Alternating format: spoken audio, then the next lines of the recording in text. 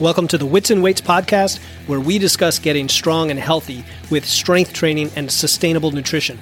I'm your host, Philip Pape, and in each episode, we examine strategies to help you achieve physical self-mastery through a healthy skepticism of the fitness industry and a commitment to consistent nutrition and training for sustainable results. Welcome to another episode of Wits and Weights, and we are streaming live in the Wits and Weights Facebook group, and we just renamed it recently to that, so it's easier to find. You can join the group absolutely free, get access to tons of free information, guides, training, and interviews like this one, which is an early preview to what will become a podcast episode, and tons more related to strength and nutrition. You can find the link in the show notes. I'm your host, Philip Pape. I'm the founder of Wits and Weights Nutrition Coaching. And real quick, one of the best ways to support the show is to submit a 5-star rating and review for the podcast with Apple or Spotify, or just share the episode. You could take a screenshot, throw it on social media, tag me at Wits and Weights. Okay, I've been looking forward to this conversation for a while because one of my superstar clients, Tyla, Serro, is joining me today to share her journey. She was actually my first interview guest way back in episode 17, before we started working together on her nutrition plan. And she even planted the idea of me becoming a nutrition coach. So I'm very grateful for that. I've always admired her, I'll say, tireless positive energy. She has a passion for everything she does, whether it's fitness or any other causes she's involved in. And her commitment to the process, despite challenges thrown her way. So let me tell you guys a little bit about Tyla Serro. Tyla is a powerlifter. She's a mom of a toddler. She's a military spouse, and she's a working professional. She keeps herself busy lifting heavy weights. She volunteers with protectors of animals, and she does all this while working full-time as a configuration manager in the aerospace industry. Tyla recently acquired the title of Connecticut State Referee for the United States Powerlifting Association, the USPA, and she's going to be judging an upcoming powerlifting meet next month. So we're recording this in October, and the meet is in November. And maybe we'll put a link up to that when it's out. She's passionate about raising awareness of primary lymphedema, a rare disease that her son was born with. And when she's not doing all of these things, she enjoys the outdoors with her family, and she truly believes that an active lifestyle is one of the many hacks to living your best life. So Tyla, I'm stoked to have you on the show to share your story, the ups and downs, all the success you've had this year. I think you're a true inspiration, and thank you for coming on. Thanks, Philip. So last time you were on the show, we talked about your powerlifting journey. We did. We did. And we talked. So listen to that, episode 17, guys. And today I want to dive into nutrition with you. So let's just start earlier this year. What I remember is you'd been listening to the podcast. It was maybe 10 episodes in at that point. You reached out to me to give me some feedback. And then we started going back and forth from there. And that eventually led to your interview on the show, becoming a coaching client, and so on. So walk us through what was going through your mind when you first reached out to me, and then we'll go from there. So do you mean when I think you reached out to me first, right? And you asked, I think the first said was, hey, do you want to be on the podcast and talk about powerlifting? And so I was really excited. I thought that would be really fun. So I quickly binged all of the episodes of Wits and Weights. So that way I would, one, I had agreed to being on the show before I had listened to any episodes. And in hindsight, you probably should feel out the whatever it is that you're agreeing to do, right? Because I had no idea what message or messages you were putting out there. So I quickly listened to, I think, all of the episodes in a couple of days. And I was really impressed with everything that you had to say. You definitely took an approach that I agreed with. Everything made a lot of sense. Sorry, hang on one second. My cat is trying to eat my dinner. So yeah, you part of the fun of it. Yeah, you were saying a lot of good stuff, and I was like, wow, this guy's really smart. And I had no idea. I had followed you on Instagram, and I knew you were lifting weights and doing things like that, but I didn't know that you knew so much about strength and conditioning, health in general. And I almost felt a little embarrassed myself for kind of like, I've said this more recently to Philip, that I consider myself a lazy athlete, and that I don't know a lot of the reasons why I do the things that I do. Like, I've always worked with a coach for my programming. And I wasn't really sure why I did those specific movements. I just did them and I saw great results. So listening to Philip's podcast inspired me to listen to more content like that. I mostly listen to like true crime podcasts, which is a completely different genre. So that kind of gave me a bug to listen to more content like that and become more interested in like what is progressive overload and how does all of that work and why is nutrition such a big important part of all of that. So you invited me on the podcast, liked it, thought it was great. I think after our interview, I probably was like, hey, Philip, you should be a coach. You're really good at talking and smart. Why wouldn't you do this? Yeah, it's funny. So, I mean, I love everything you talked about with education and awareness, even though you've been at this for years. And thank you for correcting my memory of all of this, because I get things out of order. You're right. I had invited you onto the show and then you listened to it and then got back to me about it. So thank you for correcting me there live, which is great. And when we started working together, so yeah, you're right. After the last interview, we were off camera or off recording, and we had a little chat about nutrition and coaching, and that kind of planted the seed. But as you said, you already had the solid foundation of practice, at least of strength. Obviously, as a competitive powerlifter, you'd work with nutrition coaches. So maybe tell us a little bit more about your fitness and nutrition goals, maybe just over the last year as you were working through that process. Yep. So I was working with some other coaches right up until I made the switch to work with you once you decided to, take on the commitment of becoming a certified nutrition coach. And I have nothing but great things to say about my previous coach. She did a really good job. I guess the onus was on me that I wasn't really good at adhering to the protocols that I was given. I know when I first started working with them, I was in the beginning. I was very compliant, adherent to the macros, and I was able to meet the milestones or goals that I was setting. And then as time kind of went on, I just became less and less interested in tracking, really. So we tried to switch the approach to intuitive eating, which was so funny. Right when I made that switch to intuitive eating, I was intuitive eating at the time, and I listened to one of your episodes where you talked about that, and you were like, for people who are brand new to the tracking and nutrition and whatnot, it's really not a good idea because it's really hard, especially if you don't have any foundation of weighing food and knowing what an appropriate portion is based on the goals that you have. It can be really hard to just, like, what is a serving of protein? That really depends, right, on how many grams of protein you need in that one meal. So I did have a pretty good foundation. I was pretty comfortable, I guess, with what a balanced plate or meal looked like. So I did do intuitive eating for a couple of months, kind of as my exit with the previous coaches that I was working with. And at that point, I had gained a decent amount of weight. I want to say around like 10 pounds in like a year's time. And that was kind of weird for me because normally my weight would fluctuate maybe like 3 to 5 pounds, but 10 seemed like kind of drastic. And I wasn't really comfortable with that number. I was like, my clothes are starting to feel really tight and uncomfortable. Like, what's going on? I got to dial my nutrition in a bit. So when I started working with you, I definitely knew that was the goal. Now, however, like I said, I've been strength training and working with coaches on nutrition and whatnot, but I've never done a true caloric deficit and actually stuck with it ever. So I'm super proud that I was able to do that with you. Yeah. That's so awesome. And I want to, so you said you had tracked before, you then went to intuitive eating. Of course, we track, and you put it really well. You put it better than I can about, somebody who isn't quite experienced using tracking to develop that skill before they go to intuitive eating.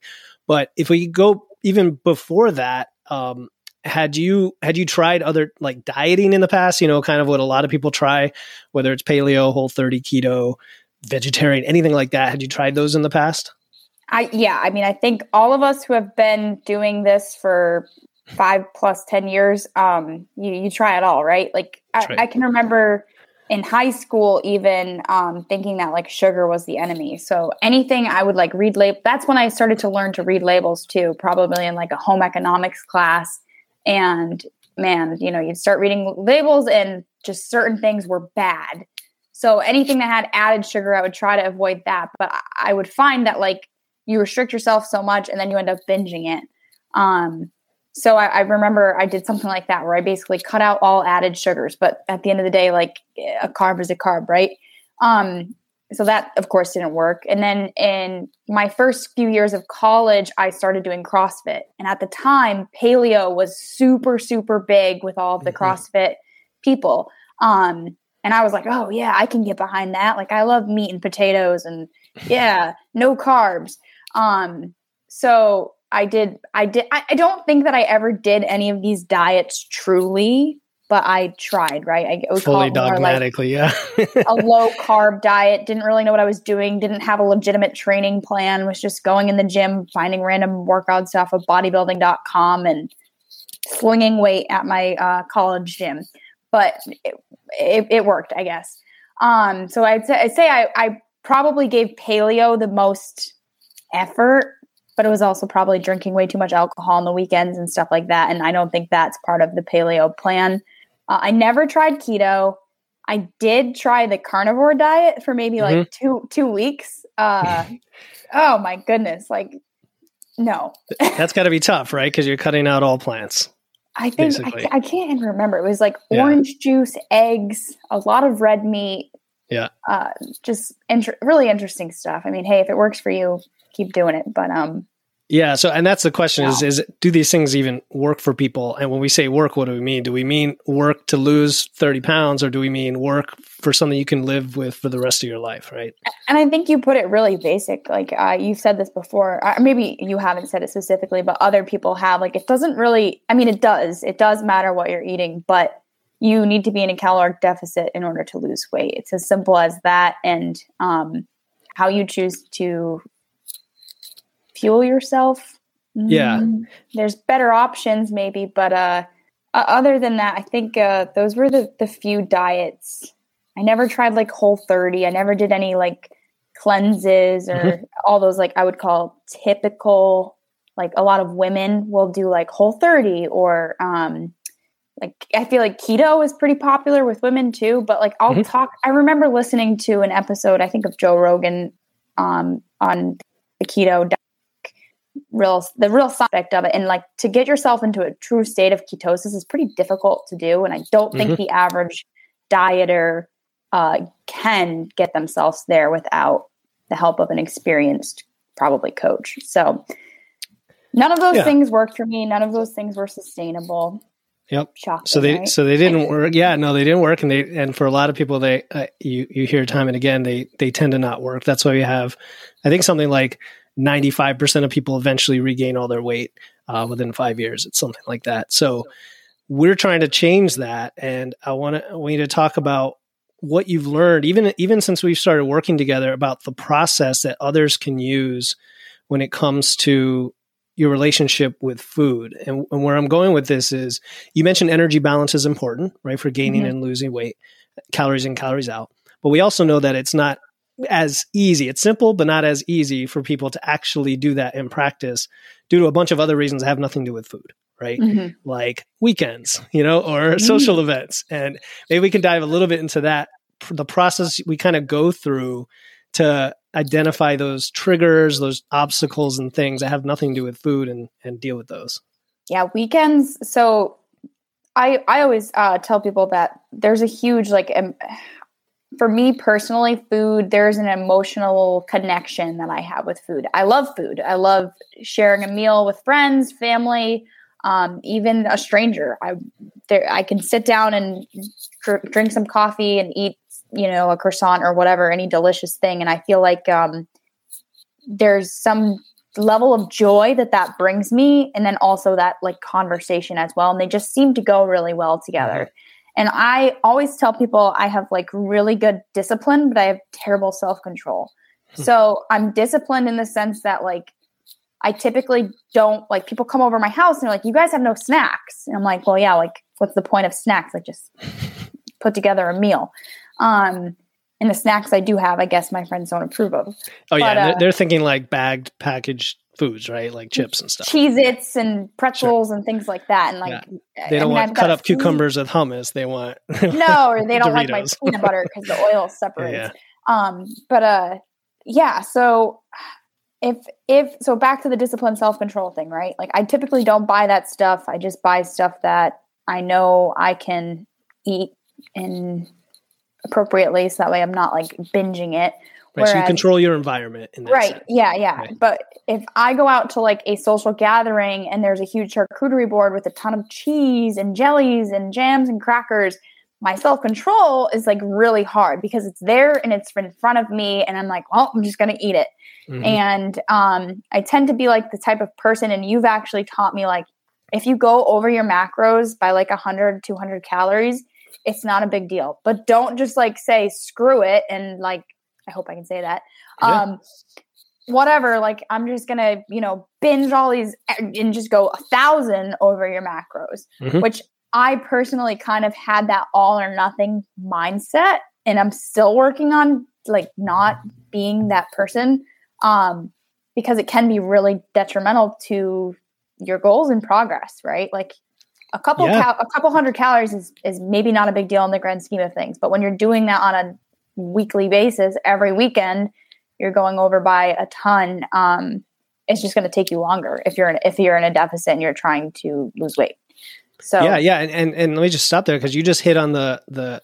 I think that's the heart of the vast majority of people, where the issue is. You just talked about a lack of self-control, and so it basically comes down to emotion and in the moment decision making. You're all of a sudden presented with all these options. You're like, what do I do? And then you make a decision and you're like, I feel a little guilty, and I'm a little bit over my calories, but what the hell? Let me just keep going. And especially if you throw alcohol into the mix where you don't even realize how much you're eating, or you throw appetizers at the Mexican restaurant or whatever, right. Yeah, it adds up. And like you said, on a weekly basis, it can sabotage your goals. But conversely, if you're over by 100 or 200 on a given day on a weekly basis, it really isn't that big of a deal. Don't mm-hmm. beat yourself up over it. For sure. Aim for perfection, but don't beat yourself up when you don't get there. That's a good. Yeah, and you really helped me see that too. With like, I tend to be, because of my personality, and I feel like I tend to be somewhat of a perfectionist. And if things aren't perfect, I'm like, well, it's ruined. Just forget mm-hmm. it. And you would help me in during my like weekly check-ins, see like the positive sides of things and be like, yeah, I know you like I was focusing a lot in the beginning on my scale weight, and not the trend weight. Like every day I was like getting excited to weigh in, and it would fluctuate a little bit, but I'd be like, woohoo, when it would fluctuate down some. And then it took me maybe a month or two to really be like, okay, I really need to be looking at the trend weight here. Because I would mention that in my check-in and be like, oh, my scale weight fluctuated a little bit. And you're like, yeah, but when you like look out at the big picture, your trend weight is still going down. And that's what we're trying to do here. So I was like, oh, okay. Like adjusting my mindset in a way that I didn't even know I was capable of doing, really. So that's awesome. Yeah, that's awesome. And that's another great point you made about a trend weight. Now that's the term we use because the app we use, Macro Factor, uses that term. But just for the listener or the person watching, all we're talking about is a moving average, right? If you did this on your own in a spreadsheet, it would be taking a moving average, or even if you weighed yourself once or twice a week and just looked at it over time. But what Tyla's saying is that if you look at on any given day, you look at the scale, you could freak out because it could go up by 3 pounds. Or it could go down by 3 pounds. And over time, the trend is really what matters, right?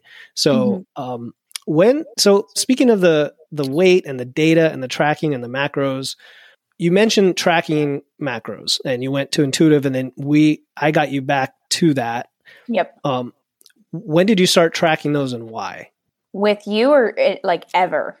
Yeah, just more of a general question for the listener. But I mean, do you think people should track macros? Why should they do it? You alluded to earlier, right? As there's the education and awareness piece, but I mean, is there more to it than that?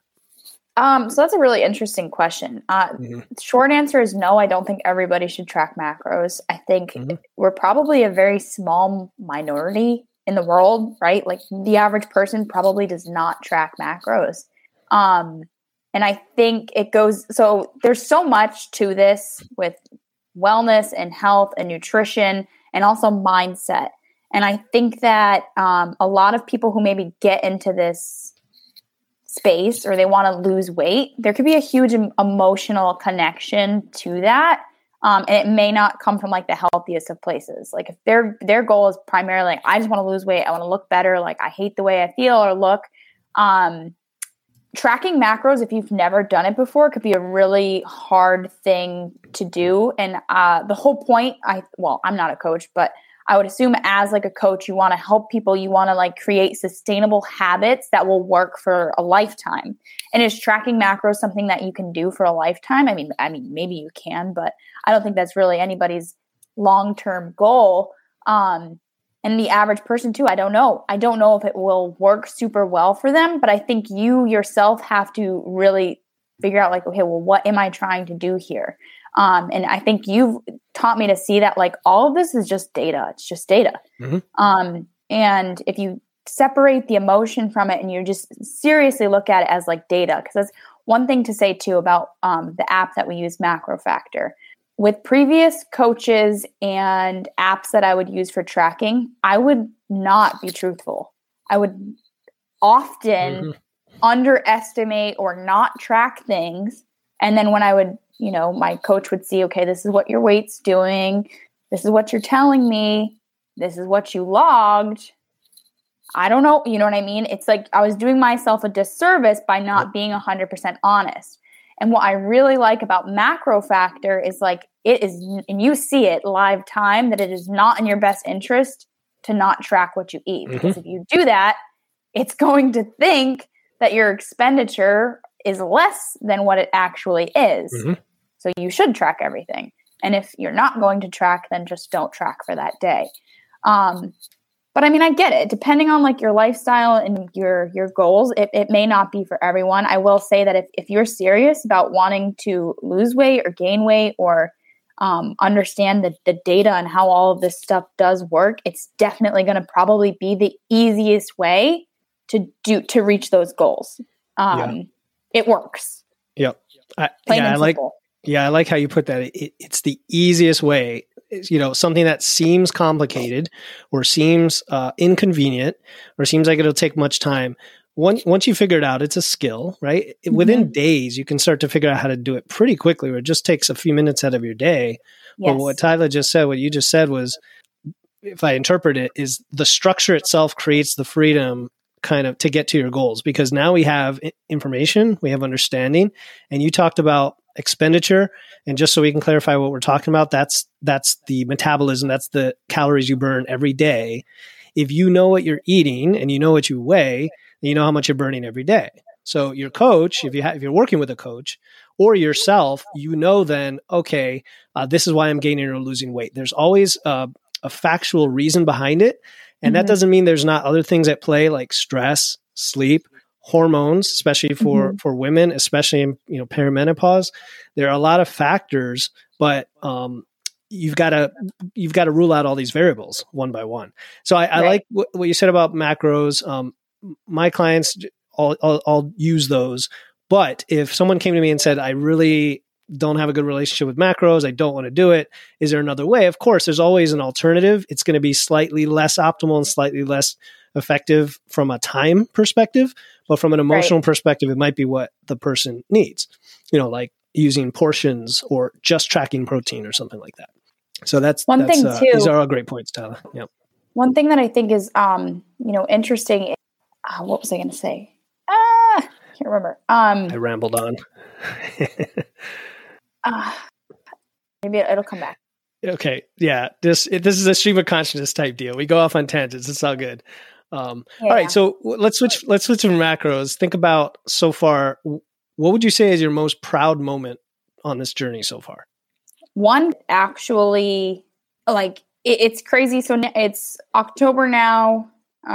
We started this in July, and there were definitely some hard days and weeks and feeling like, and that's the whole thing too, is if you're in a caloric deficit, you're eventually going to feel it. You're going to have nights where you're like, I'm hungry right now. I need to just go to bed, and tomorrow is a new day, and maybe I'll make better or different choices. I don't want to say better or worse because it's whatever, but make different choices when it comes to the volume of food that I'm consuming. So I feel a little bit more full tomorrow. So it wasn't easy. It definitely wasn't easy to do it. It took a ton of like discipline and self-control and saying no to certain circumstances. Not that I did that all the time. I'm not going to sit here and say like I didn't have any fun this summer. I went out. I enjoyed myself. I did limit the alcohol though. I would say in total, I maybe had five total drinks during this whole deficit. For me, alcohol is just not a big priority. It's not worth the additional calories. I'd rather have ice cream. So pick your vice, but you can't have it all, or you shouldn't, or it's just going to take forever. But you could have some of it. So that's part of the point here. Yes. Absolutely. You can have like, you can't not, and I think that's the whole point of too. It's like, you can eat just about anything in a deficit. You just might be eating less. So, for me, they're eating ice cream. I know. I'm like, yes. Yeah. For me, I got addicted to like Yasso bars, which they're just frozen Greek yogurt. I think they range in calories from like 100 to maybe 150 for the like chocolate covered ones. They're super, super macro friendly. So those are a good ice cream alternative if you are in a deficit. We just started buying. When we say macro friendly, we mean high protein? No, they're not. They're not high protein. They're not. Okay.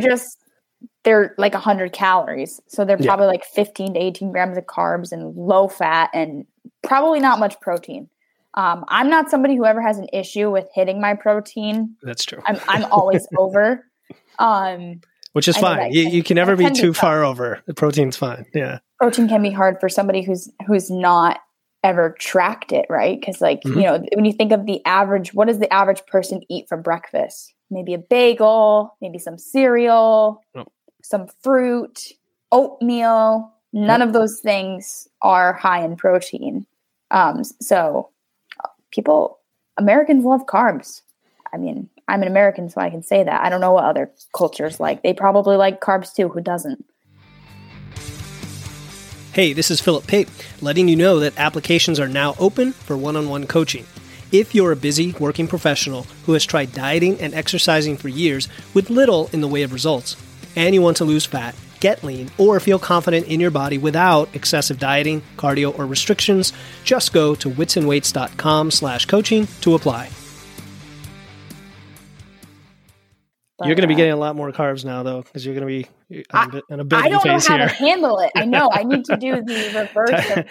Yeah, because Tyla's talking about, so we just finished she said she finished a deficit. She just finished about a 15-pound fat loss phase, I think, roughly.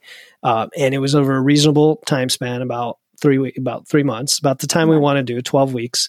Mm-hmm. And she was able to enjoy most things that she enjoys, but some trade-offs and some restraint involved. And now we're going to turn it around and try to build some muscle, which is going to be I'm going to be telling her to eat more food. Yeah. It's only been, we'll say like a week, but last week was kind of crazy for me nutrition wise. Yeah. This week, I didn't do it today, but tomorrow I need to actually like divide. What I like to do is take my macros and then divide it by like the number of meals that I plan on having, which is usually 4 or 5. And then try to make a balanced meal within those targets. And I always like to give myself a range. So if I'm like, all right, I need to have about 25 to 35 grams of protein per meal, 35 to 50 grams of carbs per meal, and then fat, same type of thing. Usually probably 10 to 15 for my macros, adjust as whatever your macros are. But yeah, I'd say my proudest moments are actually completing a deficit, losing weight, doing my check-ins on a weekly basis. That was something I was pretty bad at with my previous coach. They could not get me to do my check-in. And I will say, if you're not a client of Philip's and you're considering working with a coach, Philip has a pretty awesome setup. Also use Macro Factor. Also get a digital scale. Like, these were all things that you gave as advice. in your podcast, and I actually took it, and I was like, wow, this made a huge difference to be able to just step on the scale in the morning and poof, it beams to my phone. Did have a little bit of issues in the beginning with that. I don't know what it was. Maybe it was my Bluetooth or something, but it makes it so much easier. And again, going back to one of the first things I said when I joined this call was I'm a lazy athlete. A lot of us like to be lazy. I think you even maybe said that. That's why you like to make a lot of processes streamlined. Systems and process. Yeah, exactly. Yeah, exactly. Because like you want to take the easy or lazy way out. There's nothing wrong with that. And if you make something easier, you're probably more likely to be compliant with it, right? If something is hard, you're not going to want to do it. So thanks to all of the advice Philip gave, I hacked my way to make things more streamlined, more easy. So that way when I do my check-in now, instead of it taking me 45 minutes to complete, it takes me 15. One of the apps that you use for clients is super great because it's like a dashboard and it's got all your data right there. So if you have like a smartwatch, you can connect that and you can see your step data, your sleep data, your weight, your measurements, progress photos. That's really cool to have that all there. The previous coaches that I was working with, I had it in like a Google Docs thing, and the thing was like over 100 pages long. It was just a mess. It was really hard to like actually compare data points. Working with you has made that really easy to do, and it's great. Cool. So I didn't tell Tyla to say any of this stuff about me, my coaching, so I appreciate it. Big plug. And no, that's great. but I'm like, make sure to get that in there. But she did. But I do. You really hit on a point when you talk about the proudest moment being not just getting the result, which I know everybody wants the result, but the skills that allowed you to adhere, be compliant, and have consistency toward the result, which is something you can carry forward, I mean, for the rest of your life. And that's one thing we all struggle with is doing it and doing it regularly and then continuing to do it. And a coach can help because, they poke you and they give you that extrinsic motivation. But of course, you have to do it yourself as well at the same time. And your comment about systems and process and efficiency and tools. Yeah. I mean, we come from engineering backgrounds. We're techies and stuff like that. So we understand sometimes the value of that, as long as it makes sense, as long as it pushes things forward. So the other piece besides the doing it part is, and the accountability is the education, right? I'm a huge fan of education awareness. Anybody listening or watching knows this, of helping you understand why we do things as opposed to saying, just do it because I said so. So you can call it evidence-based, science-based, just stuff that works, whatever. What's something you've learned that was like a big aha moment or something that changed your perspective or mindset about nutrition concepts? Just one thing. You've already mentioned a few, so. I've learned a lot. I feel like there was something, can I just do like a kind of silly, this isn't really science evidence-based, but it was something really interesting that you taught me when I first started working with you is like it's, if you think it's going to take too much time to like weigh out all your food, like weigh your plate and then just like weigh the total weight. And then I think it was like subtract out the weight of the plate or something like that. And then you can kind of like break it apart. Let's say you had, this much protein, this much vegetable, this much carb. You can divide that by what it looked like. And that's a pretty good estimate. It's like, what do you say? Is it 20%, 30% of what you want to be? 20%, right? Yeah. 30 actually, if you're within 30% of your estimate. Yep. So that's something that I learned too, that the whole 30% thing, like, you just have to be close really. And like, that'll pretty much work or get you to where you want to be. It doesn't need to be perfect, which is something that maybe my personality type being like type A perfectionist, it's got to be perfect. Every little detail, like it doesn't need to be perfect. You just need to be consistent and you need to be really consistent. So like something, I think you maybe mentioned this in one of your podcast episodes too. In the beginning, you said like, if you're just like doing a splash of creamer in your coffee, like whatever, don't track it, but you need to be consistent with that. If you're not going to track it, don't ever track it. Don't just start tracking it. Like on Tuesdays, you track your creamer. Sure. I don't really track my almond milk because I do unsweetened almond milk. And it's like 15 calories like for a whole water giant cup. Yeah. Sure. Yeah. So that's something I never really have tracked. I still was able to do a deficit, lose weight. It was fine. Yeah. So Yeah, I like that. All these little hacks and skills, they add up. I mean, the 30% you're talking about, just so people know, it's better to track within 30% than not track at all when it comes to trying to understand your intake. And that's what Tyla's saying is if you go to a restaurant and you have a bunch of food, you don't know what's in it, you kind of eyeball it or you take a picture and later on you just estimate how many grams and split it up by the ingredients. And I think, Tyla, you were talking about specifically if you're like at home and you have the plate, you can weigh everything on the plate somebody serves you, and then you can weigh the empty plate, subtract the difference, and then divide it.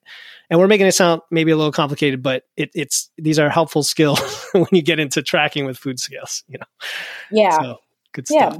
So that was one thing that I learned. I mean, Philip literally does like tips of the day every day. I don't know. He's got like a ton of content because I would try to do that for a few days and run out real quickly. But it's usually like really helpful tidbits of information that sometimes it might seem like, oh yeah, that's obvious. And then other times it's like, oh wow, I had no idea that that's how that worked. And it's just a quick little knowledge drop that I find really useful. So please keep doing it. I look forward to them. Even if I don't get to read it right away, I usually will catch up on it. And one of the tricks is that a lot of the information comes from, clients and people watch podcasts and people ask questions, and it's like everybody has something they're trying to figure out. And so, even if 99 people have heard it, the 100th person hasn't. So if it's going to resonate with somebody and help somebody out, that's what we try to do. Right. Awesome. Now, we touched a little bit on the weekends and the dining out. Maybe we can go a little bit more into the strategy, one or two of the strategies we use for planning ahead. Weekends for you had been, and maybe continue to be a challenge because the routine is off, right? And you're going out. And you talked about a little bit earlier today about if you had the charcuterie and what do you do? But what is the strategy we use ahead of time to plan for that other people struggle with this? So what do you think might work in that situation? Yeah. So I really liked your approach to my struggles with the weekends because you didn't just rain on my parade and be like, you need to stop doing that. You were always like, okay, you know what? Like these are a few options that we could try. So you came at it with several ideas, which was great. People love choices. Even my toddler, who's 2, loves to make a choice. I give him an option, like these are the 2 shirts you can wear today, and he likes to pick one. So that was great. I was able to choose from several options that you gave, and one of them, the one that I chose, was we can do higher calorie days on Saturday and Sunday. Now, this may not be the most optimal thing for your training because ideally you want to have higher food days on the days that you're working out. But we know that you're consistently not meeting your macros on the weekends. So what we'll do is we'll shift your caloric intake. So Monday through Friday, your calories will be slightly dipped. And then Saturday and Sunday, they'll be slightly higher. Nothing drastic, but enough wiggle room. So that way, if anything, it was almost just like a mental thing for me too. So on the weekends, I feel like, I don't know, I was treating myself or having a little bit more less structure than I do during the week. Which I feel you kind of bank to those calories. Especially, if you've got like a family and the weekend's going to be busy and you don't want to show up to all of your events with packed Tupperware meals. I mean, maybe you're that person and you're dedicated and good for you, but it's hard for me to be that person. I like to enjoy myself. Not that you can't enjoy yourself with a Tupperware meal. You absolutely can. But you can do both. Yeah, you can. That's a great strategy. If you're listening, very, very simple strategy, right? Is to just toggle your calories during the week. And it may not be the weekend for you. It may be Friday. It may be Wednesday. It depends on your schedule. And then we kind of joked about it earlier today that now that Tyla's eating more and we're going to be eating even more food shortly for a building phase, I said, why don't we just stop doing that for now? Because you're going to have so many more calories to work with. You may want those calories during the week while you're training to support your muscle growth. So we'll see how that goes.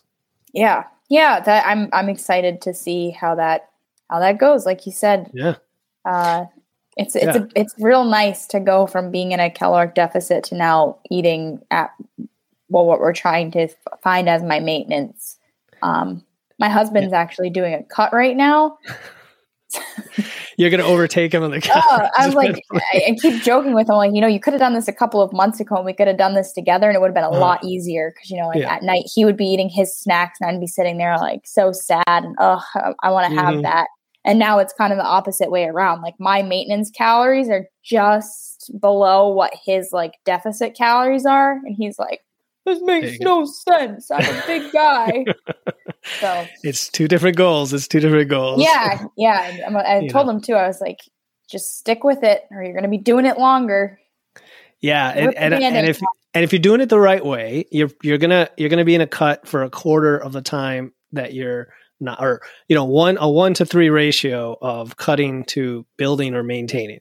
That's the goal, right? Is so that like 9 months out of the year, you don't have to be dieting. And then the 3 months where you are, it doesn't have to be that bad. It might be a little tougher the first time you do it, but then after that, it should get better.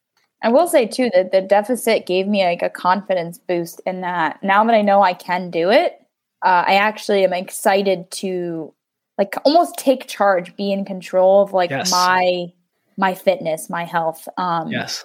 Whereas before I was kind of just going through the motions of lifting and eating and like, I've gained like 10 pounds, time to dial that in. But now it's really exciting to be like, hey, you just successfully did a caloric deficit. You can do anything. Not that I think I'll ever do like a bodybuilding show or something like that. That takes some serious commitment, dedication, time, money, a lot of things. But it gave me the confidence to say, you know what, if I actually really did set that as a goal, I could do it. Of course I could do it. My next question was going to be whether you have confidence in sustaining your results. And you just answered that question. And I love that because you said before it was like, I need to lose some weight now. Like we've all been there our whole lives. It's like, look at this. Every now and then you hop on the scale like, well, how did I gain those 10 pounds? Yeah, where did that come from? and you're in control. And yeah, we might have done it in a kind of process oriented way. But you know what it took to get there. You know what it felt like. You know what you ate on most days. Like if you had to repeat that without macro tracking, do you think you could do it? Yeah, I'm asking you that. Like, do you think you could do it without the macro tracking now that you've been through it before once? The audio cut out there for a second, but do I think I could? Oh, that's weird. Yeah. Do you think you could repeat a deficit now anytime with or without the macro tracking, knowing what it feels like and what it takes to do it? Without it, I don't know, Philip. I honestly don't. I hate to say I don't think so, or that I couldn't. Because I don't want people to think like, if macro tracking is not for you, like you're never going to lose weight. Yep. I just think it's going to be a lot difficult. And this actually, I remembered halfway through this point of what I was going to say a little while ago. What you eat and what you fuel yourself with is in your control, right? You have control over that. Whereas a lot of these other factors that play into like maybe why you're having a difficult time losing weight or can't lose weight, like sleep and stress and hormones and all those other variables are a lot harder to control than what you actually eat. So if you can just say, you know what, like I'm going to make a conscious effort to eat these things. I know these are going to fuel me appropriately for whatever my goals are. You can like start there. Whereas like stress, for instance, like maybe you have a really tough job. Maybe you're commuting a lot. Maybe you have like a lot of things that you just have a harder time controlling. Not that those are things that you can't take charge of as well. I think you can do it all. But baby steps, and you have to, maybe the nutrition part of it is the easiest one to actually take control of. I like the model, like anything is possible, but again, the tracking macros is just, it's an easy way to take control of the data. Yeah, it's a very effective tool. And I think if you apply planning ahead, which is what the macro tracking does, right? Like you've been through a deficit, you know about what you eat in a given day and how it's distributed. You could conceivably create your own meal plan for that, and in the future repeat that without necessarily tracking. And I just want people to be aware of that is a possibility.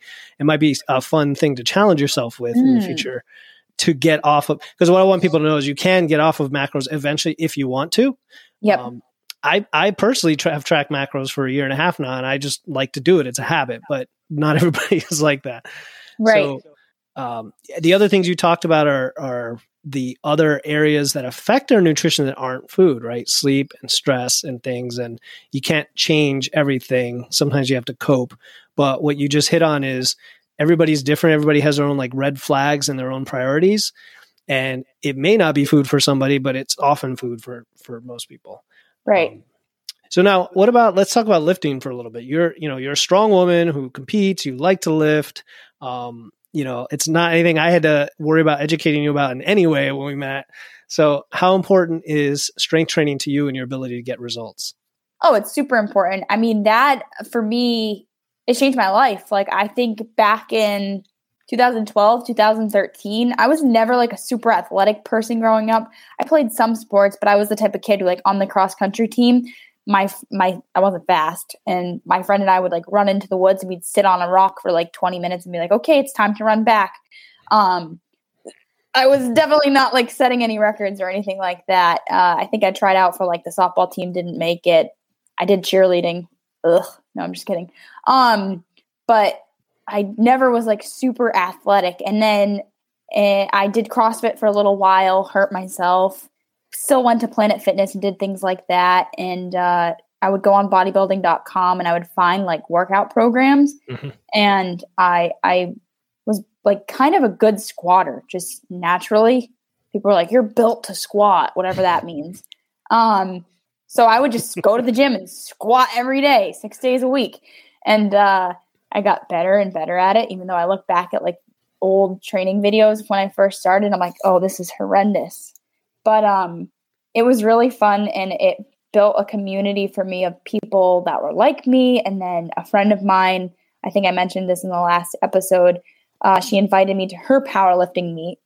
And this was in Rhode Island. And I mean, you had women who were like 138, 48 pounds, squatting like close to 400, benching close to 200, and pulling close to 400.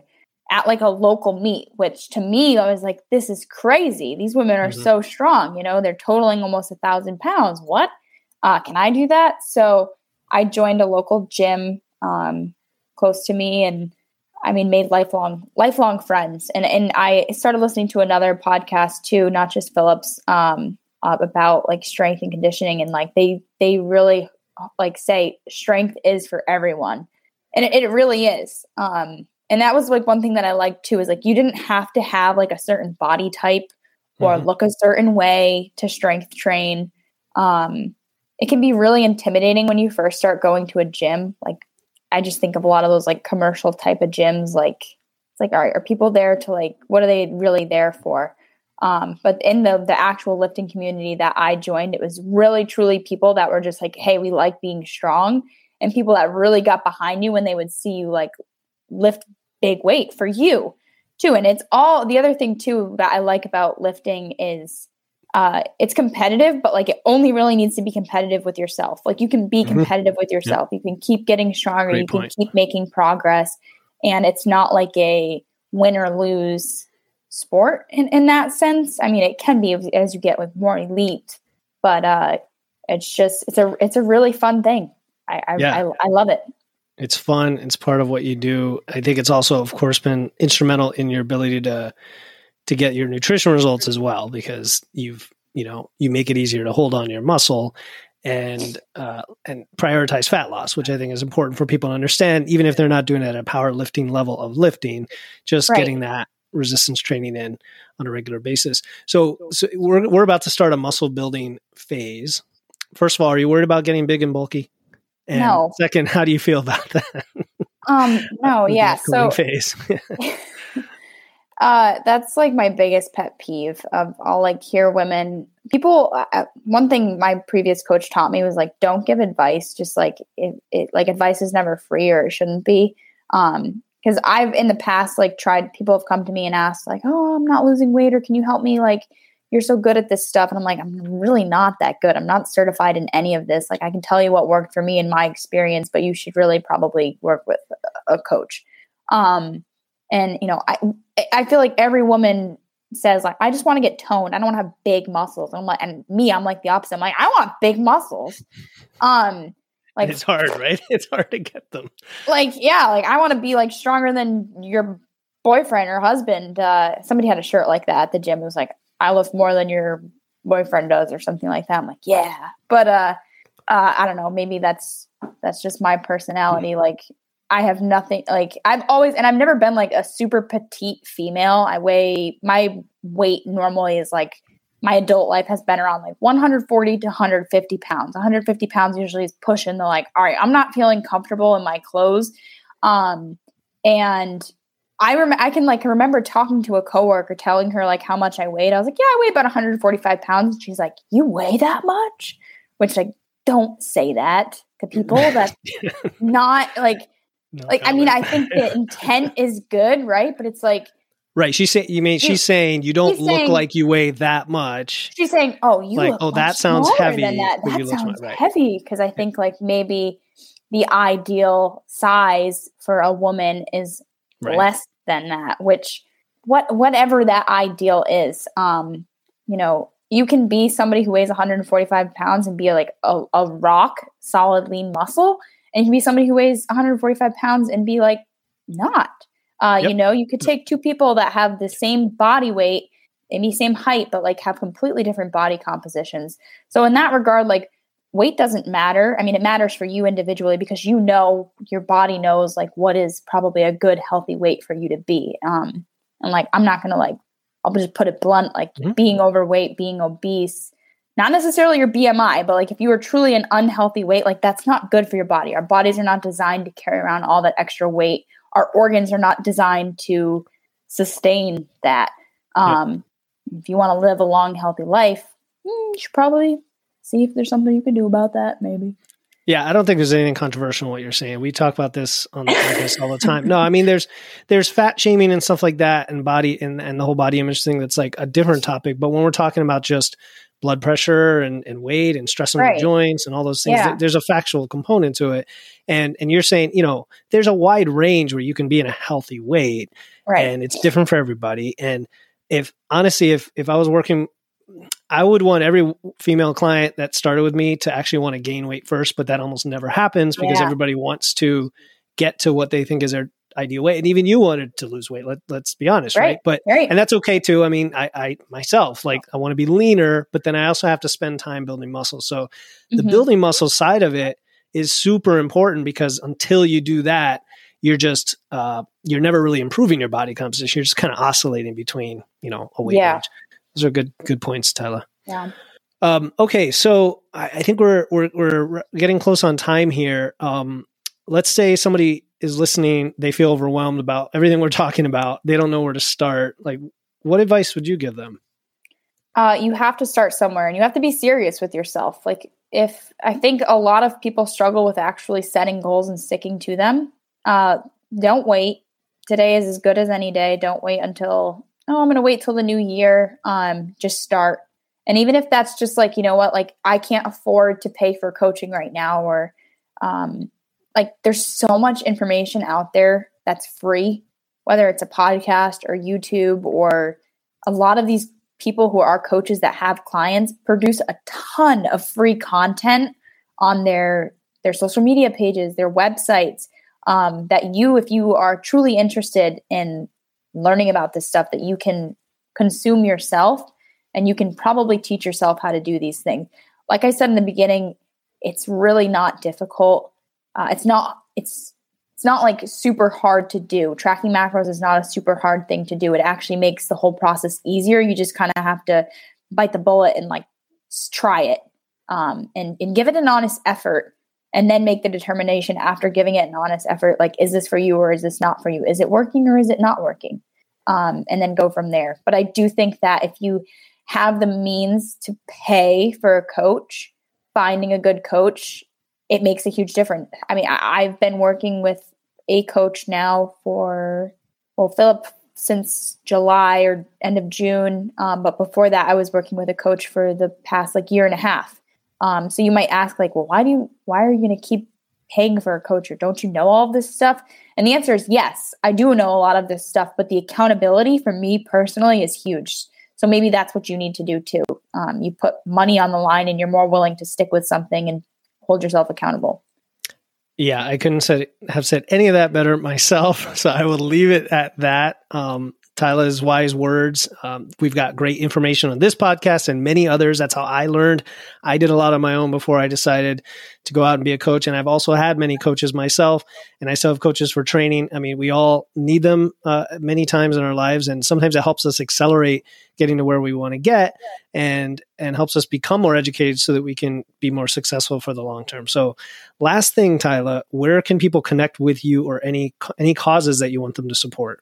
Sure. I'm mostly active on Instagram. My handle on there is at Tyla Serro. Okay. We'll leave it at that. I didn't lose you, did I? At Tyla Serro, Instagram. All right.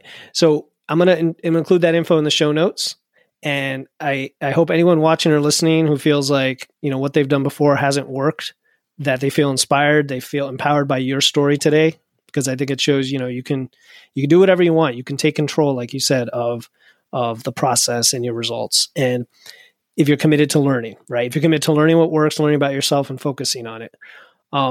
So you can do it on your own. You could accelerate it with a coach. You can see that someone like Tyla with tons of knowledge and experience, she's competed at a high level. She still faces challenges that we all face, emotional eating, accountability, maybe some direction, guidance, those kinds of things.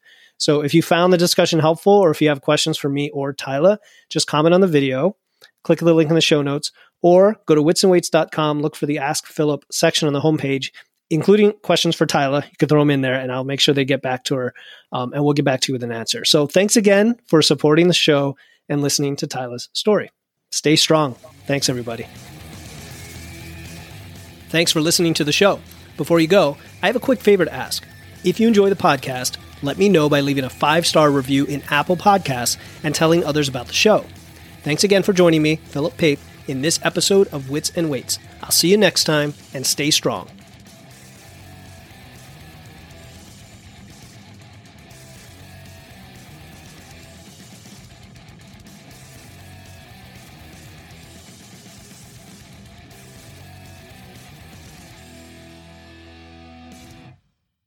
Hey, before you go, I want to let you know about a free resource I have. They are free guides on everything from fat loss to eating out to building muscle to managing hunger to figuring out the best macros for you, and more being added all the time. You want to get the most out of these podcasts and your time to look and feel your best, and these free guides will give you a quick and easy way to know what to do.